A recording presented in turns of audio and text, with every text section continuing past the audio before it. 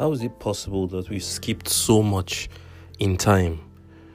And by skipping so much in time, we've become these lost nomads in design and art and architecture, and it has affected our lives so badly. How is it that you go on Arc Daily, for instance, to try and get inspired or annoyed by things that people are doing around the world, and there's absolutely nothing to move you, not even to annoy you? What makes it possible that this generation, the average amount of time it takes to consume architecture is a few seconds, and when that architecture is consumed, nothing ever comes out that is not supposed to create an instant shock or instant annoyance? Why is it that schools are teaching these consumables as architecture and there's no depth? The problems in the world are mounting, the problems in our cities are mounting, and everybody seems to be blind to these things, and everybody seems to be chasing an ideal of architecture that is based on an unappreciation of the actual position that we are as human beings today in the world. What can we do to change the world as architects or as people, even as politicians? Why are decisions so unimportant in the world?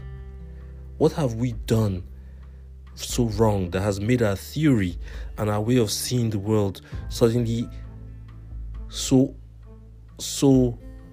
cheap to the world that nobody even calls us to the table when the development of this precious planet is being talked about?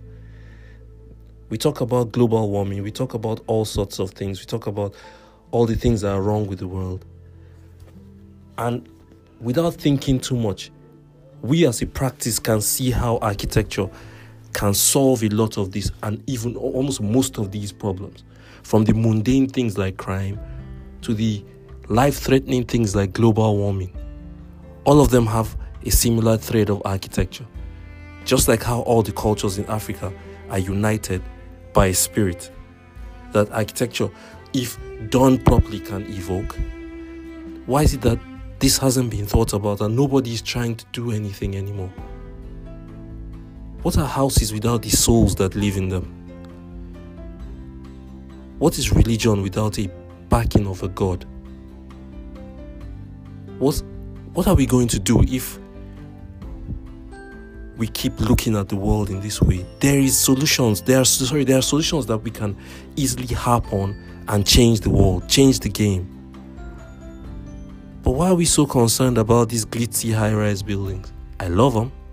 We want to make as many of them as possible. But they're not important. I think it's time that we focus on what's important. I think it's time that architecture takes its pride of place. I've been saying this for years. But the firm HTL and I have decided to act upon it. Watch this space. Thanks for listening. This is James George, out.